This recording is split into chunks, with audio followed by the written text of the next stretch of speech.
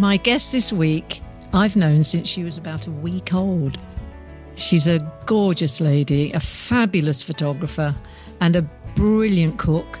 And she has a fabulous cooking program on the Discovery Channel, and she's also passionate about animal rights. I love her to bits, and her name is Mary McCartney.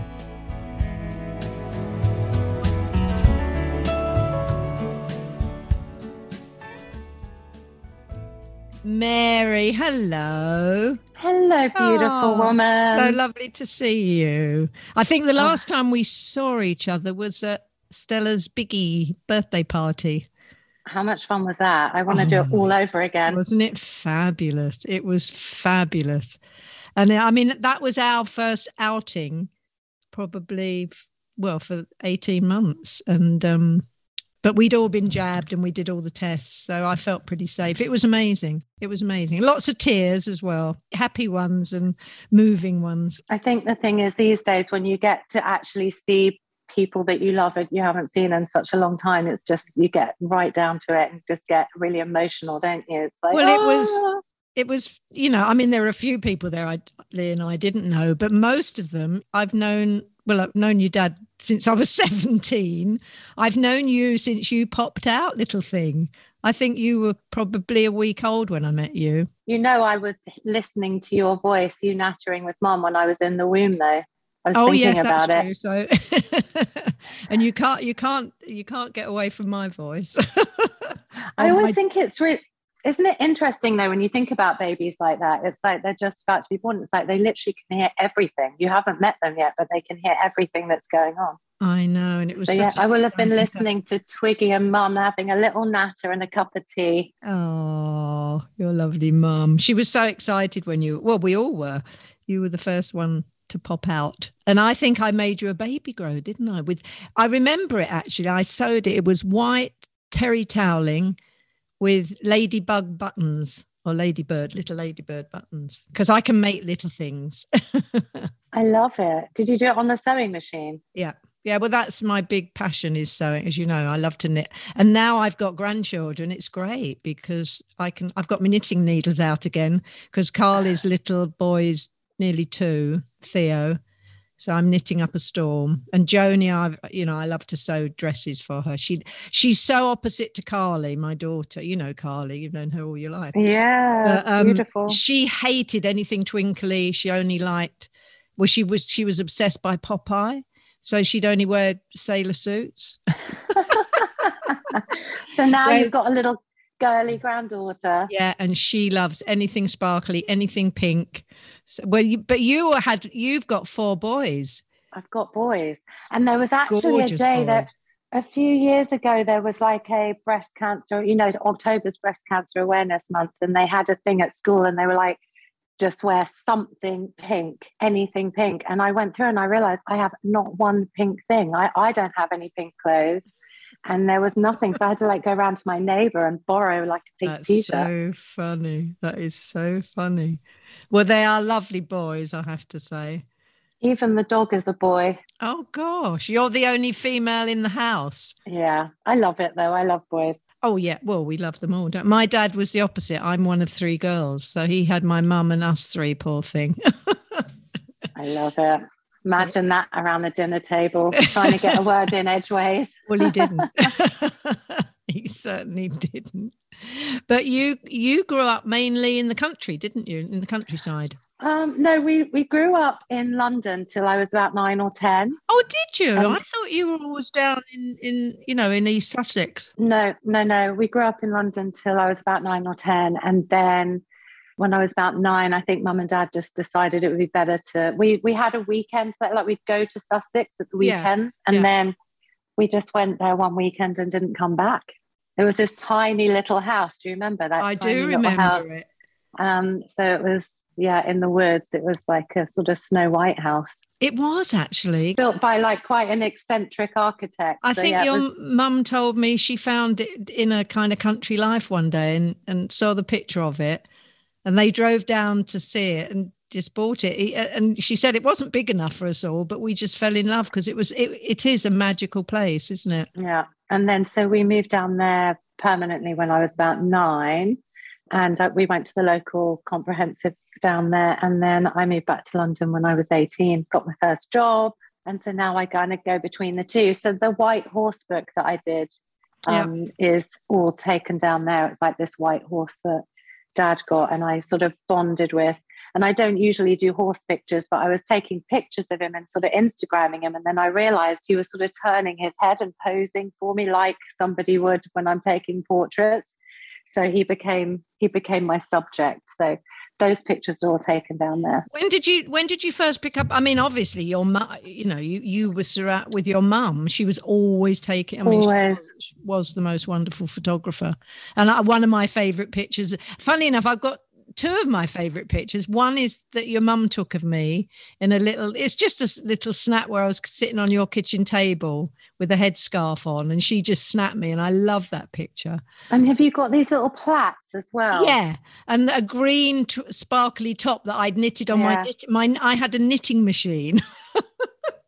And I goodness, green sparkly top. And then does everybody already know this about you, or is this going to be a revelation today, everyone? I don't know. Literally, she clothed us. She clothed me growing up, and she knitted. But that photograph is a beautiful photograph. It's it's just a very intimate moment. It's like I can imagine you kind of she took the picture, and then you imagine you just start moving we were just carrying on the chat. We were just chatting. Yeah. But my other favourite photograph that's also on the wall, a little further along, taken a few years later, was taken by you. Those pictures you took of me as Dietrich are amazing. Do you remember them? That was such a great day. I love the one. I mean, it's not politically correct because I'm holding a cigarette and the smoke is blowing up alongside my face, but it's very period looking. It's black and white. It's the most beautiful photograph. Well, you became Dietrich. You became her. Your sort of acting talent came out, and you really went into the zone. Yeah, I'm really glad we did that day. They're gorgeous photographs. So in answer to your question, though, I grew up. I mean, like, because you knew Mum as well. I grew up just watching her take pictures and not really sort of giving it much thought. It was just something that she always did, and she'd have a camera on her. And then I started taking pictures, and I kind of thought everybody, because I grew up in such an artistic family, I kind of thought everybody could take pictures. So my first job was actually as a picture editor, looking through other pictures. So I would that's interesting. So yeah, it was Omnibus Press, and they would do music books. So they go, we're doing a book on David Bowie, and then I'd research photographers that had taken pictures of him and like get in touch with them or go to photo libraries. So I always loved photography, but didn't sort of have that confidence to do it myself. And then my friend hates it when I tell this, but I actually was with one of my best friends, and I was looking at her holiday pictures, and they were just so bad. It was like literally the composition, the thing. And I was just like, oh my God, not everybody can take pictures. No. So I phoned Mum and I said, look, I've decided I'm gonna give it a go as a profession. And she gave me a Leica R camera, which I still love to use. And that was it. Yeah. Did you have to kind of, did she teach, or did she know all the technical side, or do you just do it all visually? Did you have to learn all the technical things like the numbers of the lens and all, major things? It all sounds like double Dutch to me. The times I've been behind the other side of a camera, but I still don't understand all those f-stops and all the things. Yeah. Yeah, I found it very confusing because that's the thing. It was like, Mum wasn't like a very technical, she was more of like she would see. So basically, when I picked up the camera, I started trying to like taking the pictures. I have a very similar style to Mum. Like we would be drawn to very similar things. Well, I often love this thing. Is like if we had a camera now and we were going to take one roll of film, we'd come back with very different things that would catch our eye. But Mum and I would often be drawn to the same things and love available light and interested in caught moments, like observed moments rather than big productions and setting things up. So when I started sort of trying to take those pictures, I'd miss the moment all the time because I was like, how did she do it? She'd focus, she'd get the f-stop, the shutter speed, and she'd just take the picture and carry on. So she wouldn't labor over it and take rolls and rolls of film. So I did go to college. I just did a college course at Westminster in London for a week to go and learn. So it was like f-stop, shutter speed. And they gave you a couple of assignments to go and do. So I did that. And then from that, I then learned on the job. As I say, I got like an editorial job. That's the best way to learn, isn't it? I think in most things, it's the best way to learn. And what I love about it is I'm still always learning. But now I know the technical side. What it is for me is as a portrait photographer, it's very challenging. It is actually challenging to get somebody to relax. And I love to do what I do because I feel like, yes, I'm doing it maybe for a commission or for an exhibition, but actually those pictures are then something personal for that person to sort of hand down to their children through generations. So I feel like it's very worthwhile. But I do laugh sometimes because I'll be having a nice chat with someone and then I'm like, okay, now I need to take pictures, and I pick up the camera and they physically recoil away from me and I can see their shoulders hunch up and their fingers get really clenched. And then I'm like, now we're going to relax. I'll talk you through it. And it's a whole process. Yeah, that's interesting, actually, because obviously because of the job I did, that was never a problem for me. But I know even lots of actors, you put them in front of a still. Hate it. They hate being photographed. Isn't it funny? You put them in front of a still camera and they just stiffen up because they're not playing a role. They're, it's so funny that. I remember that. I took pictures of Henry Cavill, that actor who was playing Superman. And that was the first time I had that experience. It was probably about 15 years ago. Yeah. And he was really like, didn't know what to do. And I'm like, well, I'm thinking, oh my goodness, he's going to be amazing because he's an actor. And, and so it's great when I'm, I love the challenge of all of the different things, but I said to him, but you're in front of the camera all the time. But he's like, yeah, but I'm always playing a different role. I'm not being me. So it was like a real sort of moment. I was like, oh, okay, I get it. I love your photography because you capture moments often when people aren't aware. It's like a reportage, isn't it? I mean, years ago, that's what we called it, reportage photography. And it's actually some of my favorite photographs when people are unaware and you catch moments. And, there are famous photographs. Like one of my favorites of all is the one at the end of, I think it was the end of World War II, and it's either a sailor or a soldier bending a woman over, I think in Times Square, kissing her. I mean, it's a very famous photograph. I don't know who took it, but it captured that moment in time in the world so brilliantly. You couldn't have, if you'd have had them lined up and smiling, it wouldn't have worked, would it? No, it's just the most sort of celebrational kiss in the world, isn't it? That one, the moment. Yeah. I know that picture. But yeah, I do a range of things, but they're all kind of in my style. So I'll do court moments. Like on my Instagram, I have this #someone, and I actually take that on my iPhone. And when I'm wandering, I kind of see someone that catches my eye, and then I'll take that picture and that'll go on my Instagram. And then as you say, I'm always have a camera with me, and I'll sort of more my mum's influence, sort of looking for moments. So I kind of I'm always collecting pictures for my archive, and that might become an exhibition at some point. But then I also do studies and commissions. So in those cases, I have a team. It's not just me and the camera. I'll have like an assistant with a light and if we're doing a fashion shoot, it'll be hair and makeup and styling, but it's still in my style. And I like a smaller team as possible so that there's a sort of intimacy so you can really connect with whoever's in front of the camera for me. Yeah. But I try, and I like it to still look available. It is quite filmic in that I don't want it to look like a production. I want it to look like a moment that the viewer has walked in on, so that they're curious about what's around it. The photo you took of me is amazing because that was actually ostensibly kind of a fashion shoot, wasn't it? But but it turned it. I mean, the lighting, because to me, a lot of great photography is always also about lighting, and the lighting that you managed to conjure up. I'll never quite know how you did it, because it's like a 30s photograph. It's so beautiful. Yeah, and you know what? It's interesting because we kind of had that idea and took those pictures, and then I didn't really do anything with them. And that's what I kind of love, that I've got them. But then you contacted me, you were like, I'm doing this thing at the National Portrait Gallery. Why have we not used those pictures? And I was like, yes, they are now in the world. So yeah, that's true. I did a project with Mark Rylance. He doesn't really allow anybody backstage with his process, you know, the amazing actor, Mark Rylance. And I was doing this project of like people, I always love that thing of like what goes on behind the scenes. And so like I've been behind the scenes with the Royal Ballet, and I would be in the dressing rooms with them, and I'd go and stay literally on their sofa in their homes, and what goes on behind the scenes, because I know from my upbringing that big show isn't just an amazing show. There's so much hard work that goes on to get to that point, and who is that person, and what devotion, what do they go through to get to that pinnacle.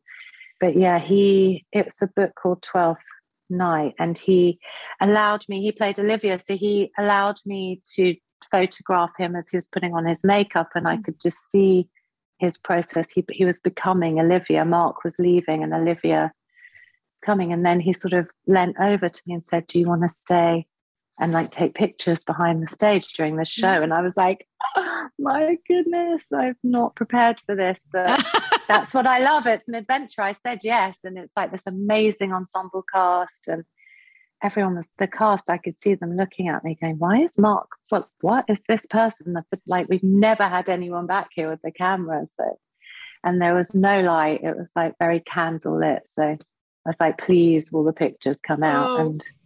And it's this really beautiful time capsule study that sort of happens spontaneously, which, you know, that's the adventure of what I do. Those are like the sort of highlights of what I do. This is a technical question, and I may be way off the mark, but do you still use film in your cameras, or are they all digital? I do both. Do you have a preference? I mean, I'll always prefer film, but I do both. And I like, say, if I'm doing a commission, I'll often do digital and I'll have a film camera with me, but because then I like that interaction. If you're working with a art director, or like if I'm taking pictures of you now, sometimes it's nice. I could take a picture and I could show it to you. Then you get excited, and then you go back and we can kind of collaborate. But I'm also a very easily distracted person, and often if I'm shooting, I used to shoot, they call it tethered, so you have a cable from the camera going to the laptop, and I have a digital operator and he'll sort of calibrate it, and then I'm always looking at the screen. So I stopped doing that a few years ago because I wasn't connecting with my sitter. I was just kept looking at the screen. So if I shoot digitally, I'll shoot to a card, I'll give it to the digital operator, and then I'll carry on shooting, and then I'll sort of check it. Because I like that connection. I need to stay focused on who I'm with.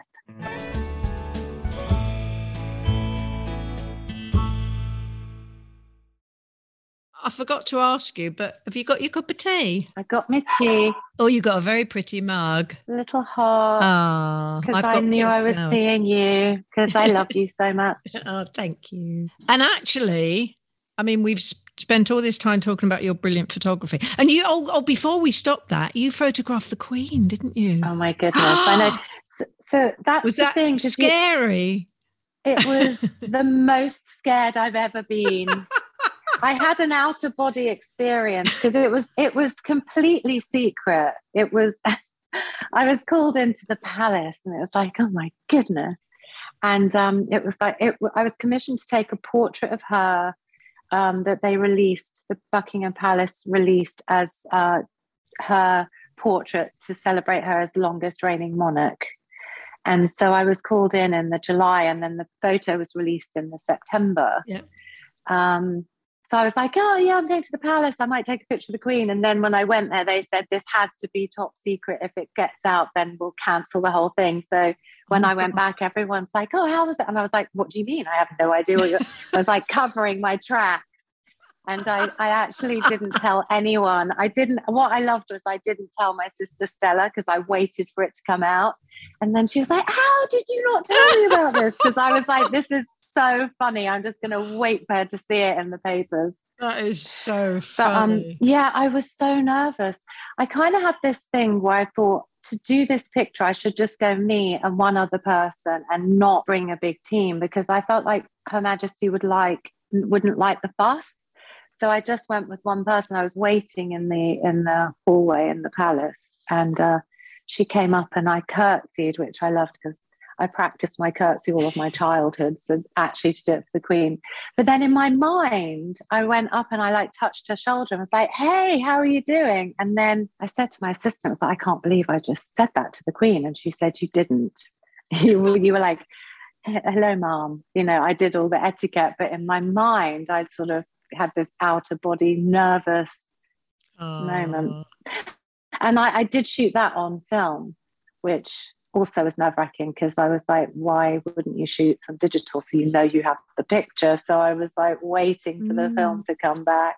Oh, how but scary. I love the quality of it. So yeah, it was an amazing picture. Absolutely gorgeous. Well, what I loved about it was, I think the reason they chose me is because it wasn't her in formal attire. It was her sort of, she wanted it to be like, you know, her in usual day, you know, her usual day. So it had the red box with the paperwork in, and her sitting at her chair with her little handbag on the back of the chair, and, you know, little family pictures around it. So I kind of love the narrative of that. Yeah. And she was in a really good mood. She was smiling and laughing. And, you know, it was before their summer exhibition. So she was sort of talking about that. So it was, well done you, but very stressful. I've met her a few times, but I've, you know, I mean, it's literally, she's been to see things that I've been involved with, and she's divine, and I you know, I love her, but you do get nervous, don't you? And you think, oh, don't let me trip up, and don't let me kind of let me focus. Let me focus. But she is an extraordinary woman. I love her. I mean, I have a lot of respect for her, and I loved. She's very feisty, and she was very on it. Like every decision, you know, she's very on the ball. She, you know, she's not led around and told what to do. She's very in control of her own day, and you know, she's really, it was a great insight. I mean, to be invited into people's personal world is like what I live for. And I think it's because growing up we were so kind of observed.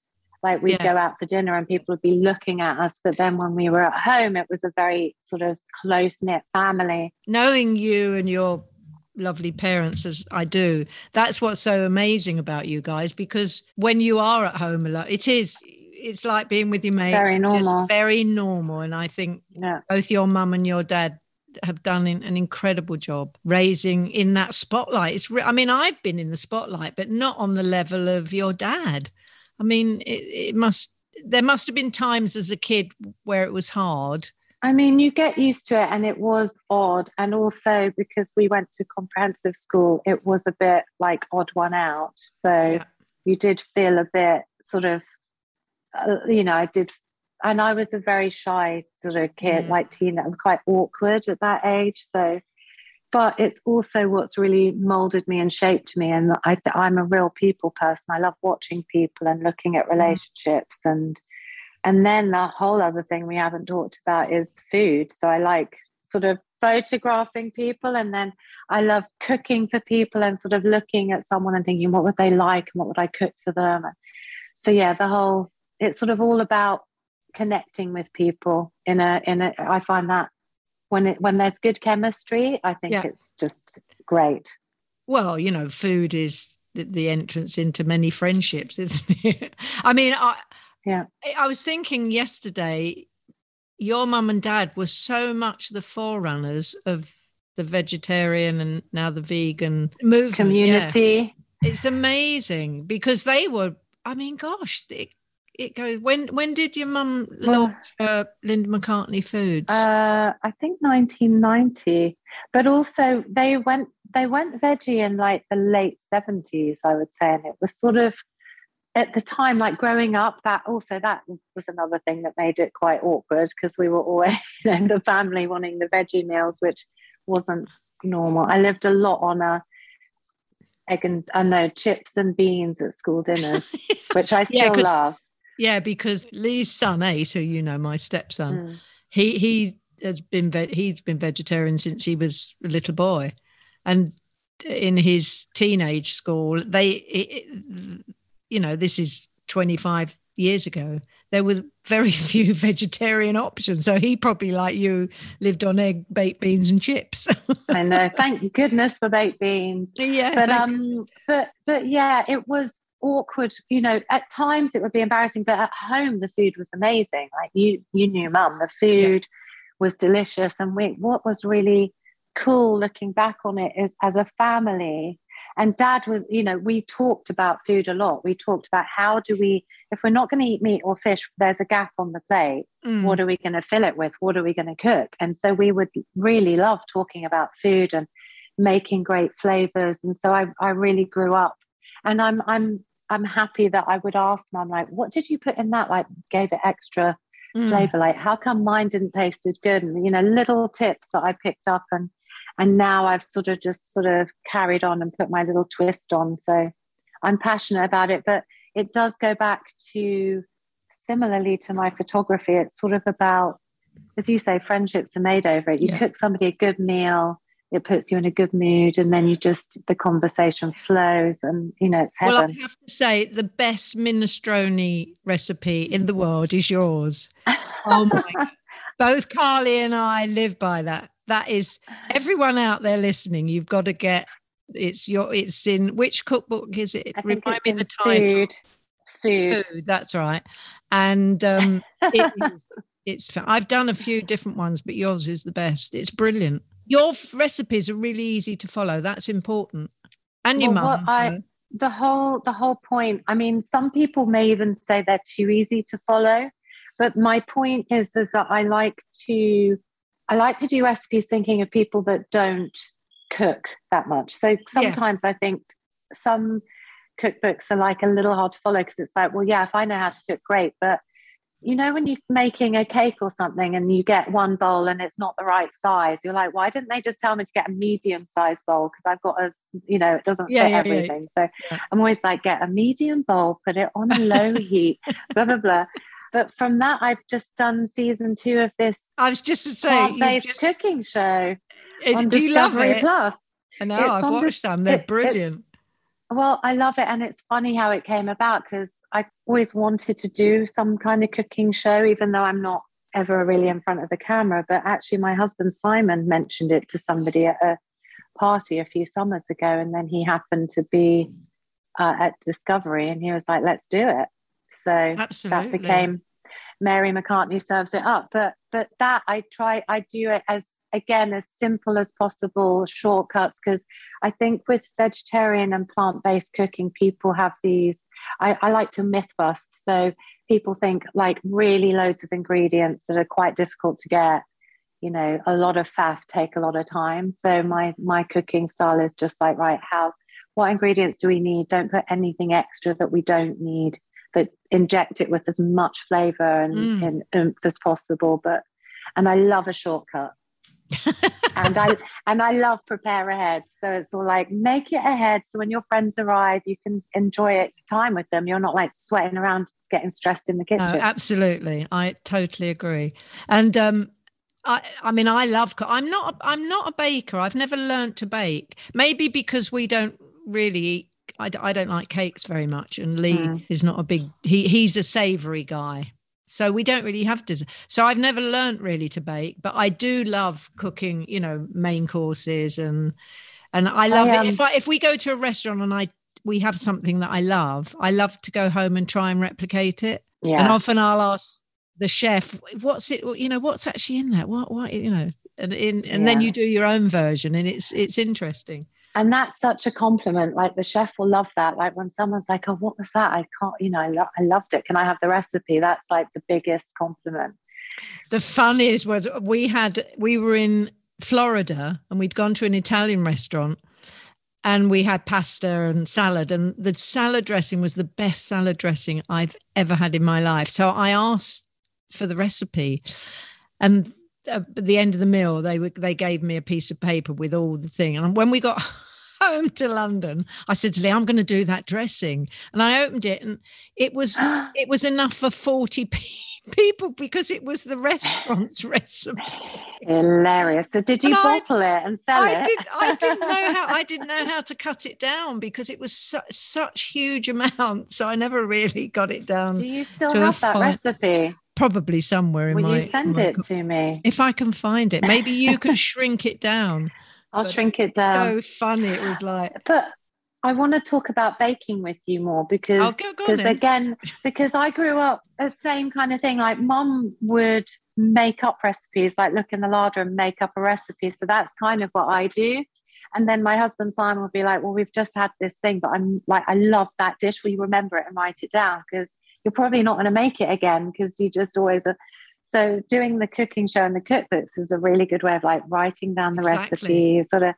But then, so I never learned, we never really baked or did any. Mum would make brownies, which was amazing.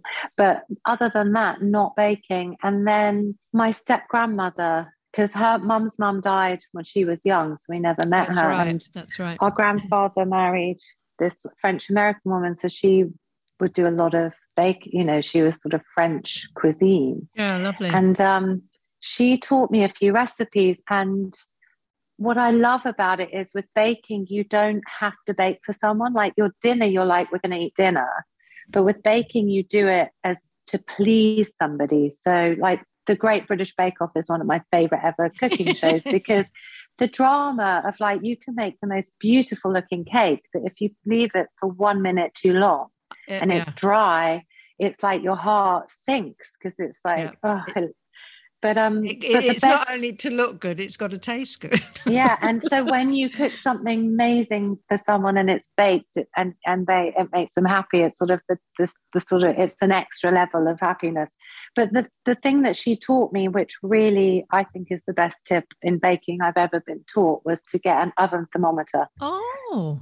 So because if your oven. So do you put it in the cake or do you put it? No, you have it. It goes on the rack. So if it says cook it at 200, you'll see that it really is 200. Because sometimes if you've got a fan, and if it's fan assisted, you have it on 200. It might be 220, and then you cook it, and it will cook too fast. So the outside will burn, but the inside won't be cooked.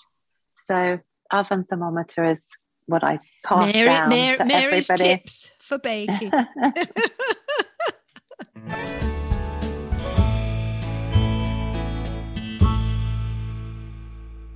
Do you still have a hand in your mum's vegetarian food? Yes. Me and Dad and Stella. I thought you did. Are on it, yeah. So we do like new product development and meetings about all the sort of. I oversee the food photography, and we do. Stella sort of looks more at the packaging design, and we do food tastings, and it's important because we kind of know Mum's passion and style and taste, so we always want it to have that personal touch. She was a pioneer. She was ahead of her time. That's what as you say, she started it in 1990. Nobody was, there may have been a few quirky ones in vegetarian shops, but there was nothing in the supermarket. But also she did it from such a kind place. She never was like, I'm now going to do a vegetarian cookbook to make money. She would basically, people would come around for dinner and they're like, that was delicious. And if I could eat like this, then I'd eat more vegetarian food. And she heard it so many times. In the end, she was like, right, here's a book. Now you can do it. So she kind of did it to be able to give people to sort of encourage them into a vegetarian lifestyle to save the animals. Yeah, I say it was done from that basic thing, wasn't it? She was such a big animal lover.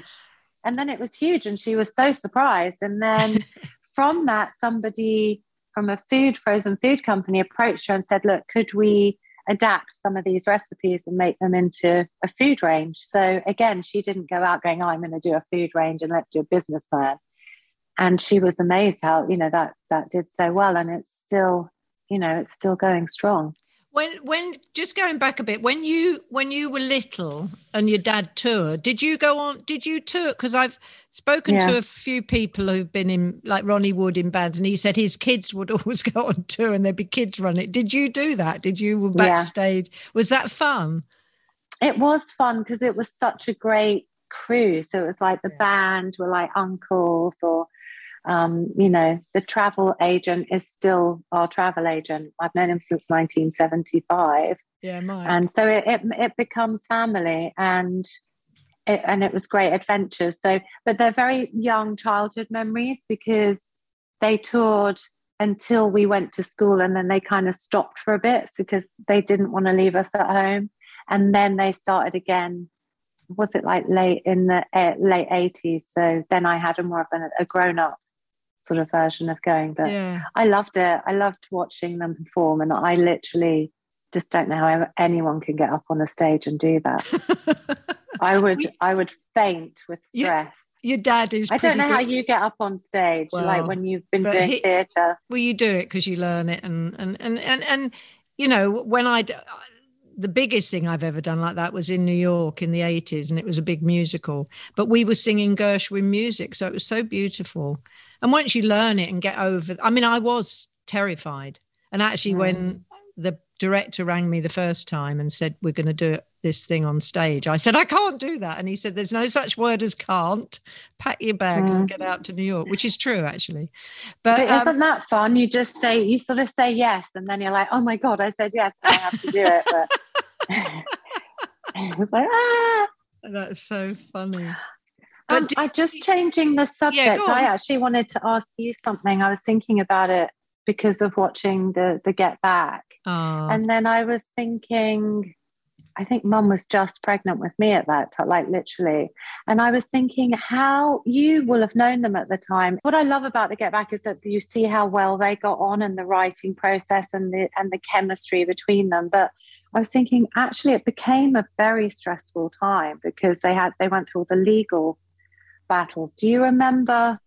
Did you talk to Mum and Dad about that at the time? Was it something you were aware of the split when they were ending? Well, because Dad had to sue. He didn't want Alan Klein as their manager. Yeah. And the only way to get rid of Alan Klein, which broke his heart, is like they were like, the only way you can get rid of Alan Klein is you have to sue the other band members. Yeah. No, I think that must have been such a stressful time. It must have been. I don't remember Evan really discussing that with your dad.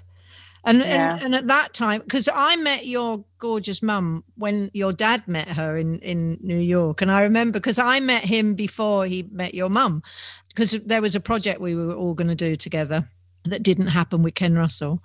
And was that Romeo and Juliet? It was a book called The Wishing Tree by William Faulkner, which was about a kind of magical man who traveled the world with a very young girl. And it was like a magical story. And he wanted your dad to do the music. So I had a lunch with Ken, and I already knew Ken, and then your dad came, and that's how we became friends, because we just hit it off. And it's funny for me because I was a huge, like everyone in the world, Beatles fan, and I was only 17, so I was like very nervous to meet him. And anyway, we got on like a house on fire, became friends, and then a couple of years later, it must have been, he'd met your mum. And I remember him calling me and he said, I've met this wonderful lady and she's American. She's coming over and she doesn't have any girlfriends here. Would you take her shopping? I said, me shopping? Oh my God. And so I remember meeting your lovely mum and Heather, her little girl who was 6. Can you believe it? Beauty pie. And we went out to lunch at San Lorenzo and we just hit it off. Where did you take her shopping? Oh gosh, I can't remember now. There was a wonderful shop. Actually, she I think she loved those dresses. There was a shop at the end of the King's Road called Van de Fransen. Do you remember those dresses? I think your mum had a few, because I remember Stella a few years back for the children's range. She did a kind of mini version. I think she told me found it was from one of your mums. They were like A-line dresses with different, like she'd do a polka dot dress with a paisley Yeah, I remember the dresses. I didn't know that was the designer. I love that. So we must have shopped there, because you remember that was in the probably late. Well, when did your dad meet your mum? 19. I would say, I don't know. I was born in 1969. I want to say 67, 68. Yeah, so it was around that time. So in that time, the King's Road was full of boutiques. It wasn't so many chain shops like there are today. So I'm guessing that's where I would have taken her, and to Bieber, and to, like the one I said, Van der Fransen. We just had fun. It was great. Yeah. We just hit it off, of course. Good chemistry. That's what we like, a bit of good chemistry. Yeah. Friendship. It is. Well, that's what life's all about. Well, I love you so much. And I love that we got to do this together. Thank you for asking me. Thank you for joining me on my tea. But I've got to ask you one question. I bet everyone asks you. Do you have a favourite Beatles song? Almost impossible questions. There's so many. Well, I always go for like the favourite Wings songs, because I love to hear Mum and Dad singing together. But I think Day in the Life probably just is one. But yeah, it's an impossible. I'm just saying that because that's what's come to mind. But that is an impossible question. I love Maybe I'm Amazed. It's amazing. And then there's one of Mum and Dad singing together, a Wings song called I Am Your Singer, which is like melts my heart when I listen to it. It's so lovely. What amazes me, I've been to a few of your dad's concerts, but that he's on stage for up to 3 hours, and every song is a hit song. I mean, and he could keep going, and it's bonkers. And he's probably got enough for 6 hours or 9. I mean, he is extraordinary. He is an extraordinary human being, and I the fact that you guys have all grown up so normally is so lovely, because it could have gone the other way, couldn't it, if you think about it? I mean, it's go any direction. And now you've carried it on with, because your 4 boys are absolutely gorgeous. Oh, thank you, babe. We like a bit of mayhem. Like that. We love that. I love like family dinners. I know that's what, when we all get together, it's the same thing. It's like you're at a table with get some good food on the table, family style, and then you can all sort of have banter and like talk over each other and have 4 conversations at the same time. Which we can't do with this. My producer's going to tell me off because I've talked over you a couple of times. Now he's waving. I'm in the good books. Anyway, thank you so much for joining me. I'll see you very, very soon. Yes. And good luck with all the new things you're doing. I love you. Bye. Mwah.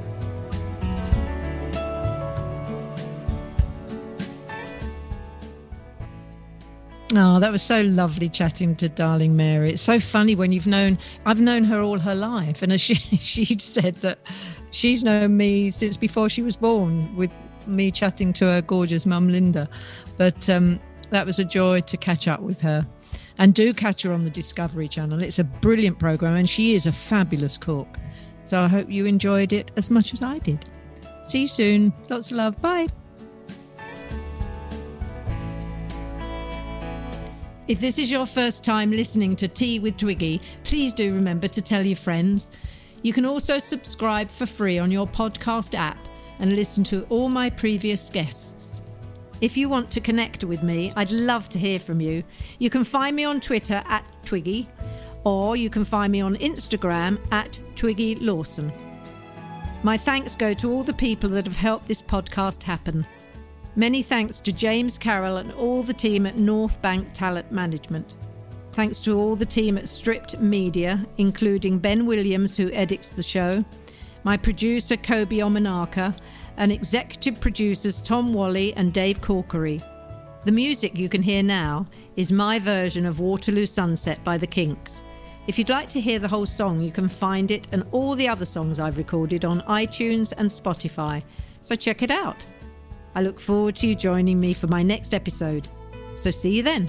Bye.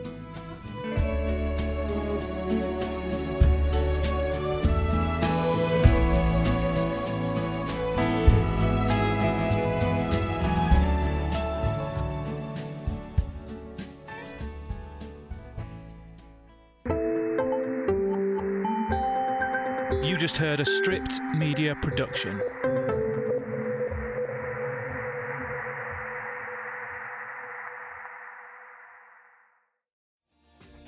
Hi, my name is Kay Adams, and to be honest, I'm not so good with the ageing process, so I enlisted my old chum, the filter-free Cara McKenzie, to advise. Could you imagine being a porn star? The room would need to be really hot for me to strip off. To be honest, she's not much help, but she is rather amusing. And along with some great guests, Joe Brand, Andy Oliver, Anton Dubeck, Ruth Langsford and Craig Revel-Horwood, darling, we are learning how to be 60. Listen wherever you get your podcasts.